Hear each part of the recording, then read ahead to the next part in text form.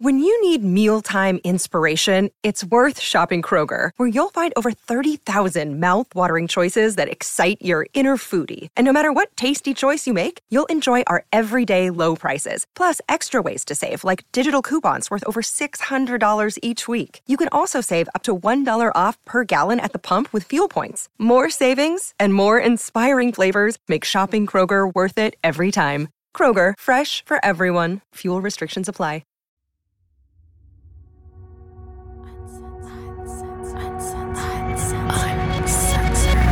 You can't censor us. This is Uncensored Parenting, talking about the shit no one else will. You've got questions, we've got perspectives.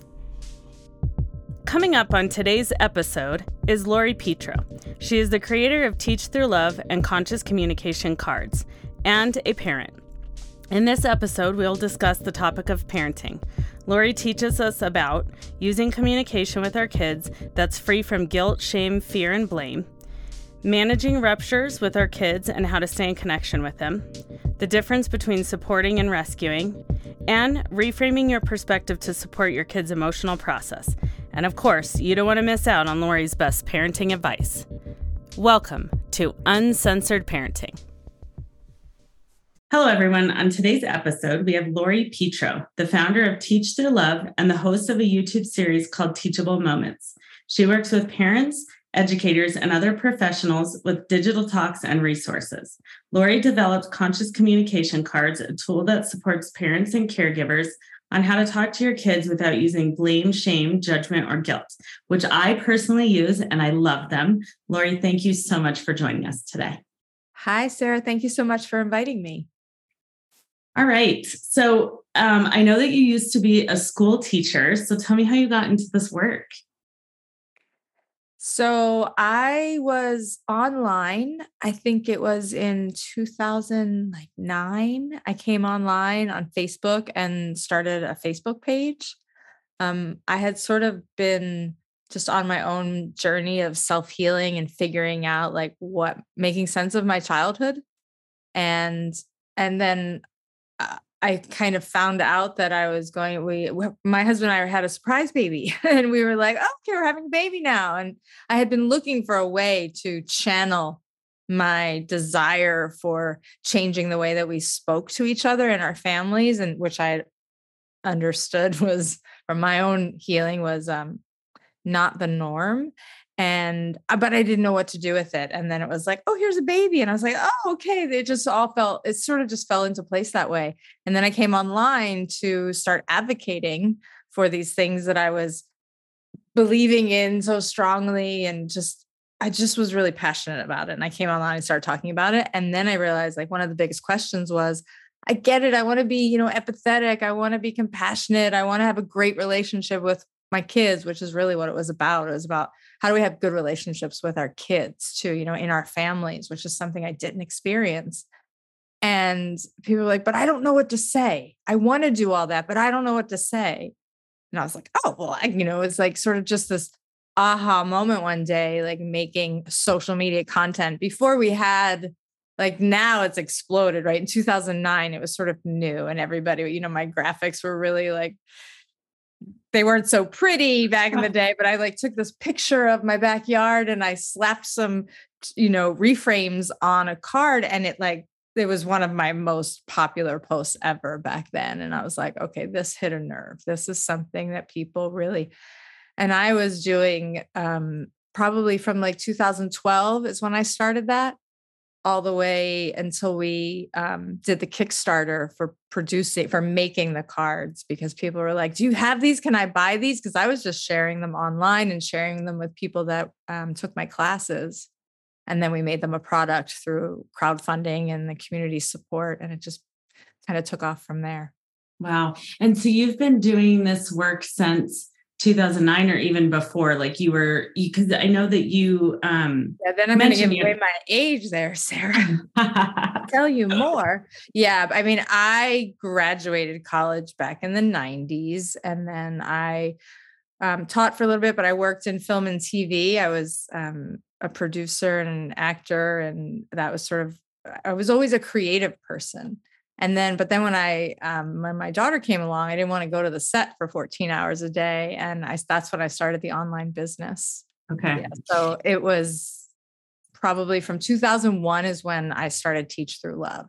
And that was actually after Columbine, or 2002, I guess it was, because I was like, these kids were hurting so much. And I just resonated with that because I was a troubled kid, not as outwardly, like I didn't get, look at me, I'm a young white girl. I didn't get in trouble the way some kids get in trouble, but I was having really challenging times, and I was very depressed and all of these things. So in my mid-20s, when I saw what happened in Columbine, it was like sort of it was one of the first incidents that really struck me as a young adult. And that's when I created Teach Through Love. I wrote like a mission statement about, we had to sort of look inside too at the way that we treat each other to get to the root of it. And that's sort of when Teach Through Love started but I didn't know what it was until about 2005. It was sort of, I was making brochures and I was working with kids and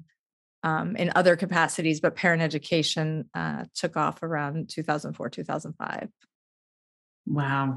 Yeah. I was in high school. One of my friends was in Columbine, and I remember just that experience. And now that I'm older, we still see what you're, I think, talking about. Like, even when my son comes home and talks about the stuff that happens in middle school, it's like, oh my gosh, this is really important that we are sharing this with parents right now so that they can hear this, because this is probably one of the most important tools, I think, that can be used with youth ever. Yeah.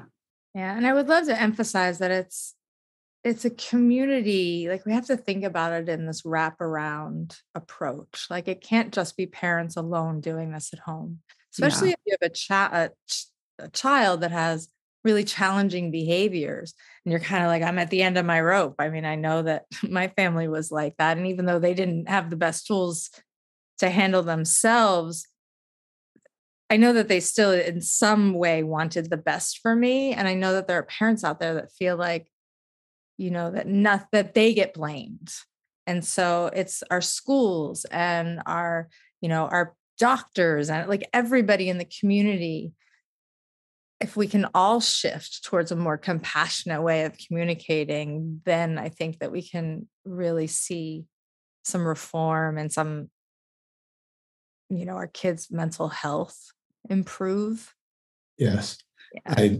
I can relate, just because I'm right now teaching, and I teach online. And so a lot of the students we don't really see, but I'm reaching out to parents. And my biggest thing to them is like, we are a team together. How do we work together? What are you seeing? What am I seeing? How do we collaborate? And so I love that community piece there that you're bringing up. That's awesome. And hi, Jeff. I didn't mean to not say hi to you in the beginning. I just said hi to Sarah, and I was like, oh, but wait, he's there. It's okay. Thank you for that. So, what is the biggest mistake that you see parents doing? Okay, well, I hate to frame it as a mistake. Okay. I don't want to be judgmental and critical, because I make all the mistakes myself. So we do. Yeah, we all lots do. of them. Yes. But definitely they're like, who is she to tell me I'm making a mistake? Right. No, but one of the biggest things that I think we get stuck in is that we want to say something different, but we still are seeing behavior the same way. So we're still looking through this perspective of, you have to do what you need to do. And then it's like, oh, but if I just acknowledge you're sad, I know you're sad, then it's like we think, oh, but they're still going to then go put on their shoes or do their homework or take out the trash or whatever it is. And it's like, no, we have to change that perspective to like, how can I help this child, and what's getting in their way of not doing this? And not just, you have to do it. I'm going to acknowledge that you're sad and then you have to do it. It's like, no, I'm going to acknowledge your feelings to try to understand your perspective.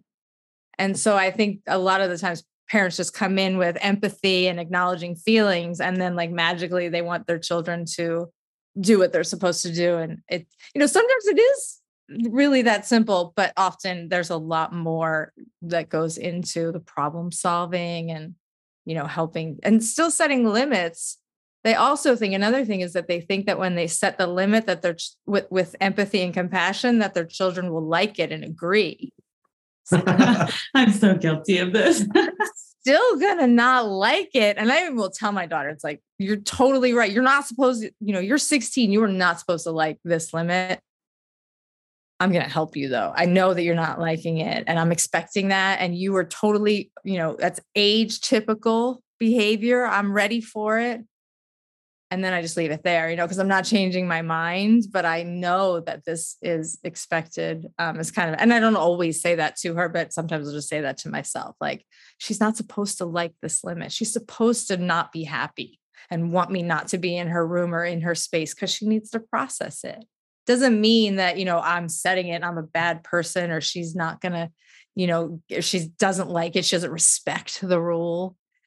She just does, she doesn't like having this limit set, but this limit is for safety or for health or a boundary that's necessary for whatever it is. And so I think just mistaking that this conscious communication means that kids are always going to like what happens. And that's just not true. Yeah. And I think about and I know this has come up for me as a parent, is like the guilt that I feel when I might need to set a limit because of a safety thing.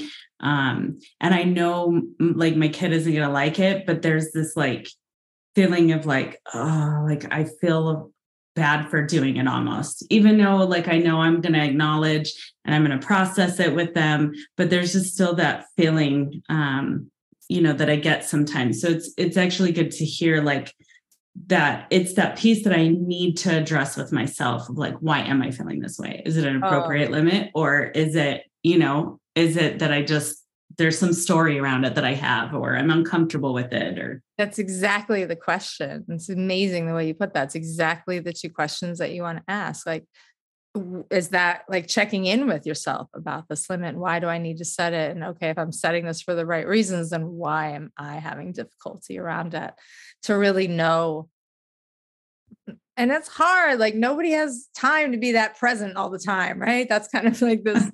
So we have things to do, of course, but the more we do it, the easier it also gets. So we sort of develop a dance with our kids, and we know their triggers. They know ours. Like, it doesn't mean that we have to be happy all the time. It means that we take care of each other in that way. I think that you become a family who works together in a more cohesive way, because like if I give my kid a little bit of space when I know she's having a tough day, that means that when I'm having a moment, that she's going to give me a little bit of space, and she's not going to like maybe react as harshly either, because she knows, okay, my mom's that. Now, when they're really little, they don't know that, but I of course have a 16-year-old now, so it's a little bit different. But even, when they're younger, if they know that you are the home base that they can rely on, then, a lot of the times those big everyday power struggles, they kind of go away, because it's not they're not always fighting for some autonomy or to be heard, because they already have that as like the base. So will you talk a little bit for our listeners about the communication or the conscious communication cards and kind of what they are exactly, so they kind of get an idea of what they're used for and the purpose? For sure. So the idea behind the cards was, of course, to reframe. Here's what we normally say. Here's a way to say the same thing, but without blame, shame, judgment, guilt, or fear. Fear is another one that we often use. But the most important thing to me on each card is not the scripts that I give, but the perspective shifts. So above each sample, this is what you could say instead. It gives you how to look at the situation different. So instead of coming in with a threat, we come in and we just notice without judgment, right? It's like, what can I notice without making any kind of a judgment? Or instead of using blame, I come in and, acknowledge feelings. So it gives you sort of steps to take instead of just trying to say these words. So even if the words don't match, it's like, okay, what's the perspective shift that I can take? All right, what feeling can I acknowledge? Do I notice in this kid right now? Or how can I prompt them with a question that will lead them to solve their own problem or to notice something about the situation. Like, it's not always about the words, it's about coming in with that new perspective. So even though they are communication cards, and I think people really love just that flip of the language, the most important thing really is the reframe of the perspective that is included on each card. Yeah, for each statement. That seems really powerful. So what are the benefits of using conscious communication with kids? I think one, it's going to build your relationship. When kids feel respected, and when we use language that isn't intimidating or threatening or blaming them, they feel like it's okay to have feelings, which helps them process their feelings. So then they don't hold on to things and it doesn't build up to where they're, then becoming reactive to everything. It reduces those power struggles because it teaches kids how to regulate. Really, the cards are not just about communication. They are about, how do I build relationship by knowing, these are the ways I can help children by giving them, quality feedback about their behavior and not just demands or directions. They build self-regulation because they teach us what we can do in those moments of stress. So actually, I didn't mention that, but the cards are divided into 3 categories, just to give examples of how we can do each of these things, which is 1, build relationships, 2, co-regulate together so that we can strengthen kids' ability to regulate their own stress. And then the third one is building skills. So sometimes it's not like the kid is regulated and our relationship is really close, but they're learning how to organize themselves. And it's not that we just expect them to go and do it, but we have to maybe put in prompts or help them achieve this by setting, making lists or whatever it is. So how do we work on skills? So sometimes we're working on skills. Sometimes we're working on regulation. Sometimes we're repairing or building and strengthening our relationship. So those are the 3 areas that I think grow and strengthen when we use conscious communication. I love that piece where you said about co-regulating together, because often I'm like, they need to fix it. Like as a parent, I'm like, I'm freaking out. And I know I need to regulate myself, but the regulating together seems really harmonious as a parent and approach with your kid. Yeah. If you know anything about HeartMath, the HeartMath Institute, they have done lots of studies on the coherence of our hearts. And so when we're regulating with children, and I think Dan Siegel talks a little bit about this too, if you know his work, but when we're co-regulating, our hearts are actually linking up and start to synchronize.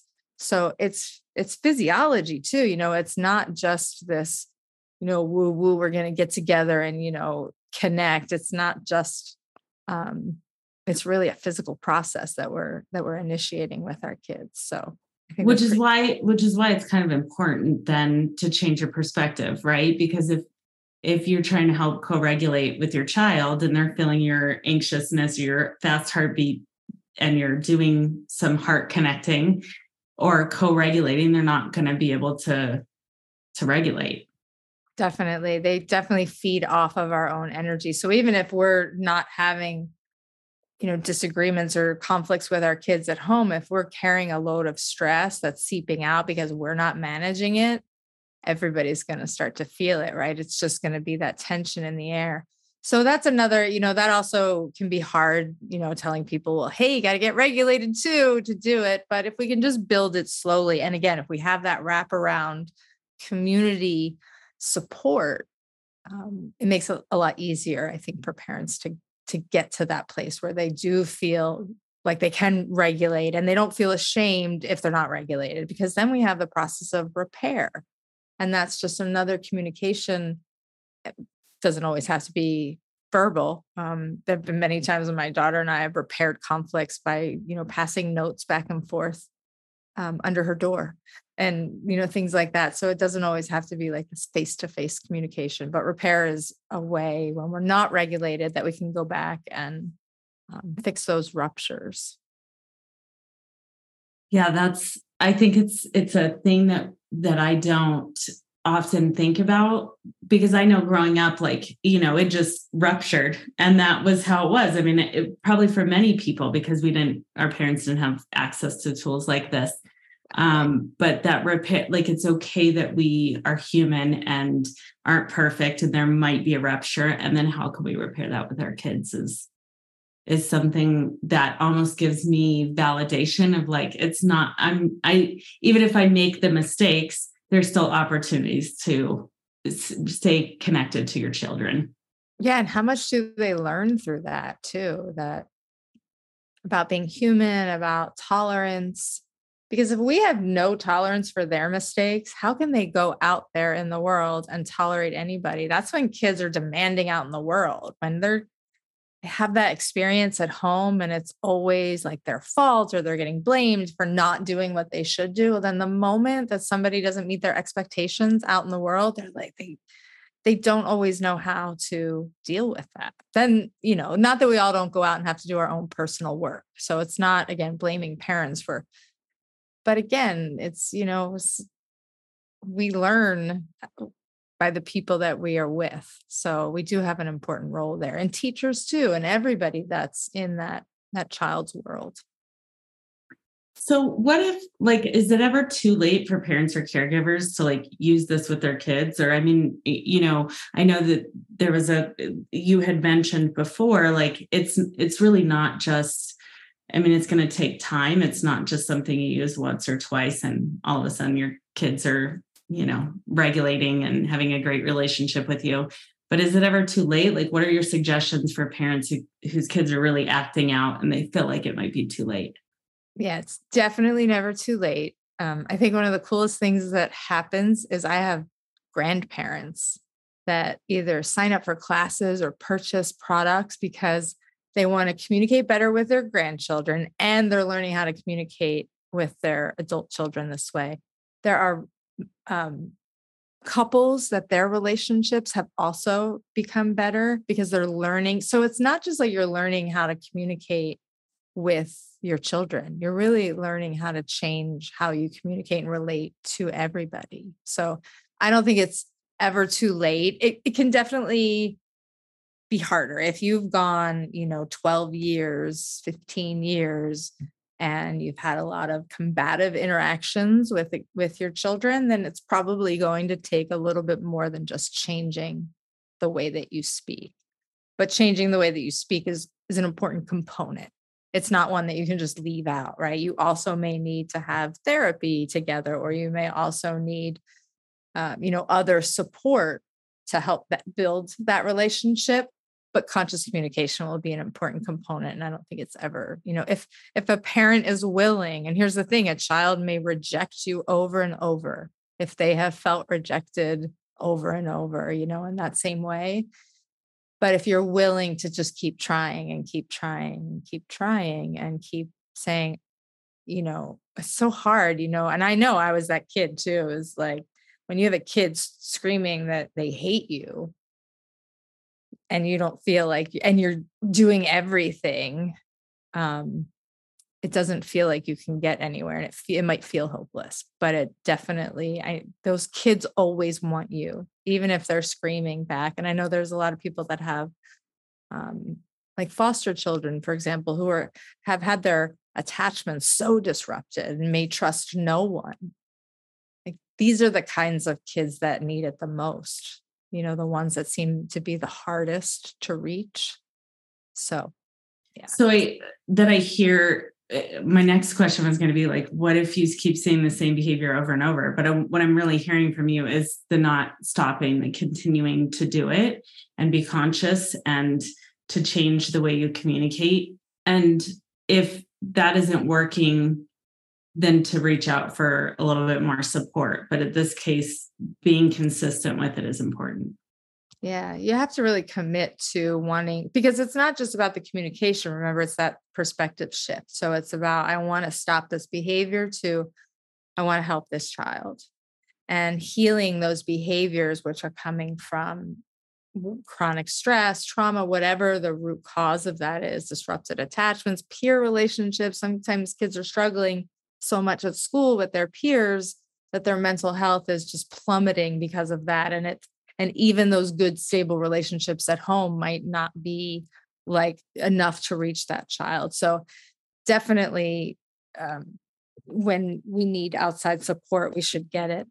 All right. So I know I was reading a little bit about your belief and your stance on empathy. Will you tell us a little bit more about the empathy and the power that it has to kind of heal conflict and trauma? So empathy, for me, empathy, the ability to be able to just put myself in somebody else's shoes and really see it from their perspective, just relieves so much conflict, because finally I can see other reasons for why somebody might have, for me, disappointed me, upset me, gotten a conflict with me. If I don't have an empathetic perspective, then all I can see is, well, they did this to me and I'm a victim, or I'm never going to let them do it to me again. And I get defensive because I feel like it's all about me, but and that's, sometimes the kind of what our kids feel like. It's like all about us as the parents, because we're demanding them to do this and we only take our perspective and it's what we say and what they don't, what they have to say or think. I mean, how many of us as kids, a lot of your listeners maybe heard things like, I don't care how you're feeling. This is the rule, or this is the limit. Or because I said so. Yeah, exactly. Because I said so. And that's not to say that those limits change, but that I can also say, this is the limit. And I'm also really want to hear how hard this is for you. Because I do understand and I want to know about it. And I want you to be able to share that, and we don't have to reinforce, but I'm still not changing my limit. We can just stay there in that empathetic perspective. That grows that child's ability to then have empathy. Like, empathy isn't a skill that just magically appears. We have to experience it to then be able to show it.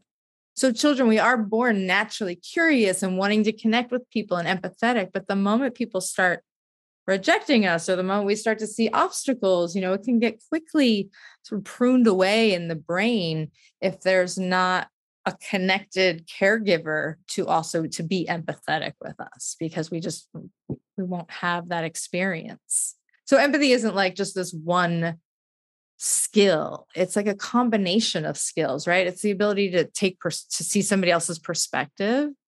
So 3-year-olds they can't always show empathy because they can't perspective take as easily, right? So it's something that develops and grows with experience and through relationships. So it's just, it touches in so many areas of our life that I think that's why I think it's important. It's good for us to have self-empathy. If we don't have empathy for our own mistakes, then we start to judge ourselves, get harsh with ourselves, and then we have no patience for other people because, it's just round and round we go. Yeah. I think that what I have seen over the last year and a half is how important it is for kids to feel very seen and heard. And it's the same for us as adults, right? Like, I know that if I'm in a disagreement with my partner or whatever, I just want to be seen and heard. And I think about even with kids, at times when I'm in my frustration or they're not listening and I need stuff to get done, then I lose that moment of okay, there's this limit and I understand that it might be hard for you. Let me hear how you are handling it or taking it in so that they can be seen and heard.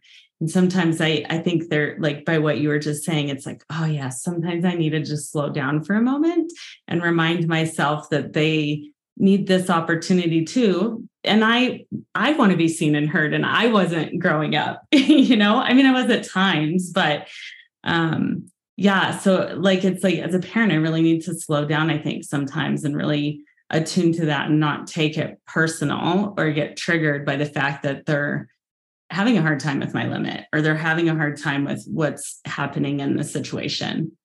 Right. It's so crazy when we think about it, because it seems we can take it so personally. And yet when we look at it, we're sitting here and we look at it and we would think about a situation and it's oh, but they're so young and they're so little and they were just having a moment. And that slowing down piece, we have to do a lot of personal investigation into our own history I think, to know why can't I slow down in this moment? Because yeah, sometimes it's just a matter of actual logistics.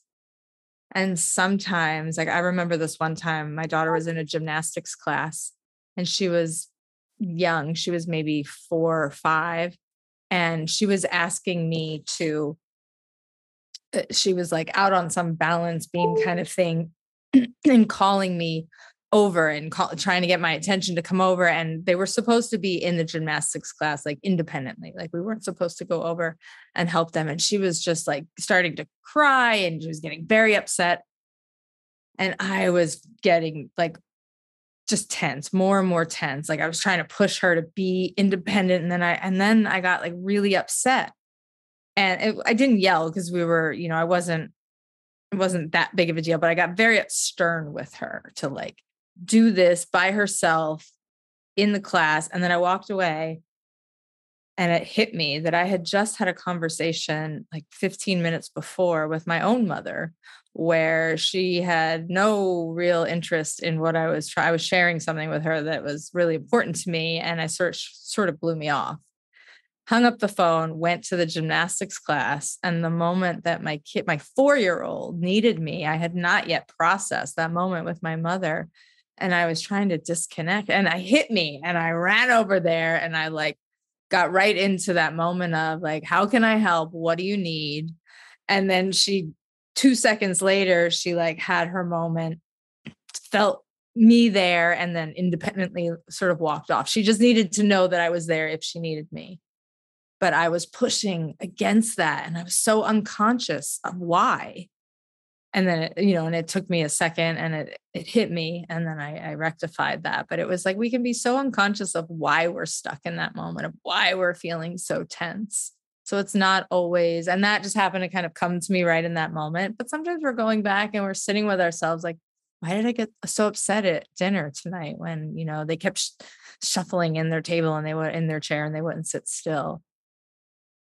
So it takes a minute, and we don't always do that. We don't always think about that practice of like going back and checking in with why we were really tense in that moment, or upset or frustrated or whatever it might have been, just regulated.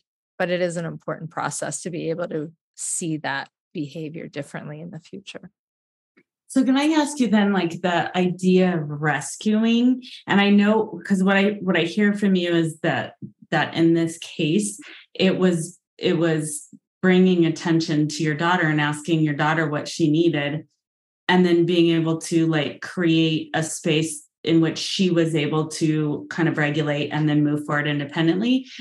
But how do you know the difference between like whether you're like just rescuing, like, oh, I don't want you to hurt, I don't want you to do this, and being conscious about like, this is a moment in which this behavior is calling for some of my support? So I always say, can you be okay when your kid isn't? So in that moment, I was not okay. I was resisting her need, and I was tense. And so that's why when I walked away after I was stern with her, it like hit me. If it had been a moment where she just needed to like I needed to be okay and she could independently do it, then I would have been like, you know what, kiddo, I'm going to let you do this. I'm going to see how you can, like, let's see how you try. Maybe right over here. And I would have been confident, but I was pushing and I was mad. And so that was the difference. So if I'm in a regulated place and holding the limit and like letting, like one time, this is totally opposite. She was probably about 8, and she came in and she cut up all these little pieces of paper and she held them in her hand. I didn't know what it was. She came in, she's like, Mommy, guess what? And I was like, what? And she like went, and they went everywhere. And I was like, oh, wow, that was great. And then she walked off and went back to watch TV. And I was like, wait a minute. What? No, come back here. And she was like, no, I don't want. I'm like, come on, we got to pick that up. That was really funny. But look what happened. We have all this paper all over the floor. And she was just like, I don't want to. And that was a moment where I could have gotten really, but I was just like, you know what? It's okay. I'm going to help you. I know you don't want to. It was a big mess.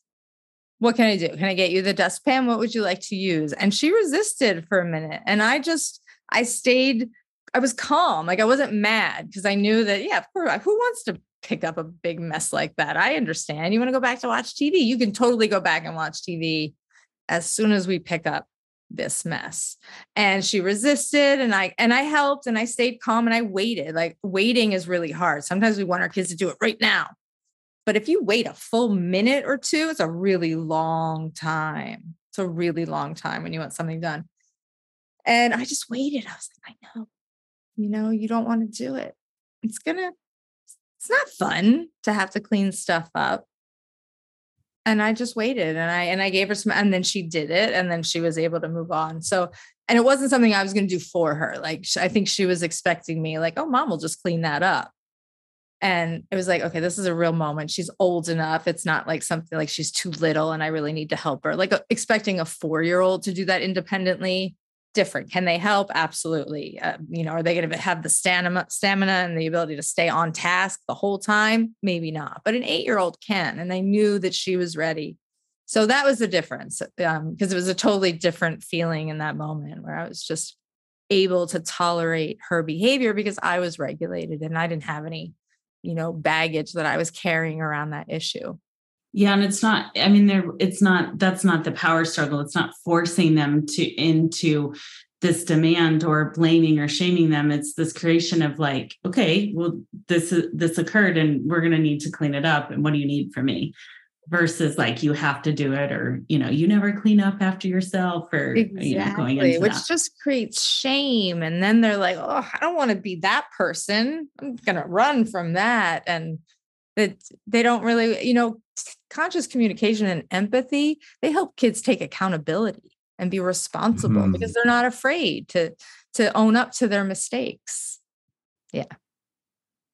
And I think that's the piece of that, the accountability piece. That's the piece of like, we always wonder, like, how do you create, I wouldn't say we always wonder, but like, I know we get asked a lot of like, how do you hold your kids accountable? And I think there's this like very deep traditional belief of like, well, you don't even have a conversation with them. They do something wrong. And like, you throw an accountability at them or a punishment.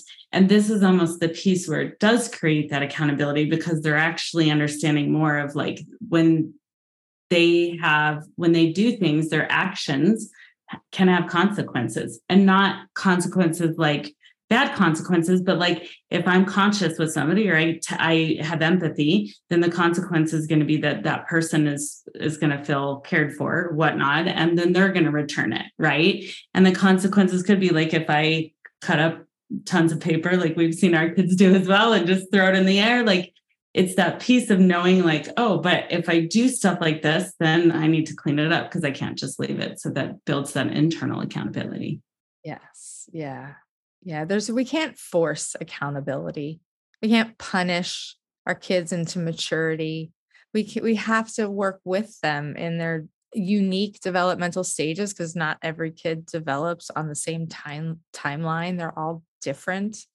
They all have different needs. I was a highly sensitive kid. So that, meant that it was really probably emotionally demanding on the adults in my life. And they didn't understand why I didn't like these itchy pants and why I was so sensitive to movies and why I cried so much and all of these things. There was so much going on. And now, I'm still highly sensitive. I still don't like the fabrics that aren't soft. Like, these aren't things that you just grow out of. You learn to adapt. And I think that we can help our kids adapt if we really take their unique profiles into consideration and work with them. Awesome. Okay. So first of all, thank you for all of this amazing information. And I really appreciate actually getting the opportunity to talk to you, because like I've said, I've like used these cards, and they definitely have your kids have a very different response when you are like regulated and using them. And we even see like, glad that you've seen that. Yeah. And we even see like our son, especially, like he very much uses some of these things like with other people. Mm-hmm. He'll make a comment or something and we're both like, oh, it's really funny. Like when he uses it with his friends, it cracks me up, but it's so it shows like that piece that he's really internalizing it. Right. And that it means something to him. And it's completely shifted my relationship with him. He's my stepson, and we've had our battles with each other. And there's been a lot of repairs that have been going on. And the more that I repair and the more that I'm owning my stuff, the closer him and I are actually getting. Because when I ask him of things, or there's some things that we need, he's there now for me. And it's made a massive shift in just how we relate together. So it's been beautiful. Yeah, definitely. So we ask this question to all of our guests on this podcast. What is your best parenting advice? My best parenting advice is to just be conscious, not perfect. I think we strive to our kids have to be perfect. We have to be perfect. We have to do everything on time. And it's can we just slow down and be conscious in the moment, right here, right now, and do what needs to be done right here. Just conscious, not perfect. There is no perfection. And that's why I don't really I don't even want advice. It's I don't have advice. I'm not perfect. Just be conscious. Yeah. I love it. Awesome. All right. If listeners want more information or access to the communication cards, where can they find you? You can find me online, teachthroughlove.com, and of course, Facebook, YouTube, Instagram, Twitter. Does anybody go on Twitter anymore? I don't know. I don't have Twitter, so I don't know. It's Twitter is words, people who like words. Instagram is people who like pictures. And then Facebook feels more like family nowadays. But I got my start on Facebook back in the day. But all the usual places, teachthroughlove.com is the website. Wonderful. And thank you so much for taking the time to share with our listeners some great tools. We really appreciate it. Absolutely. I'm so honored to be invited. Thanks for listening to Uncensored Parenting. Make sure to follow us on Instagram at Uncensored Parenting Podcast. We're out.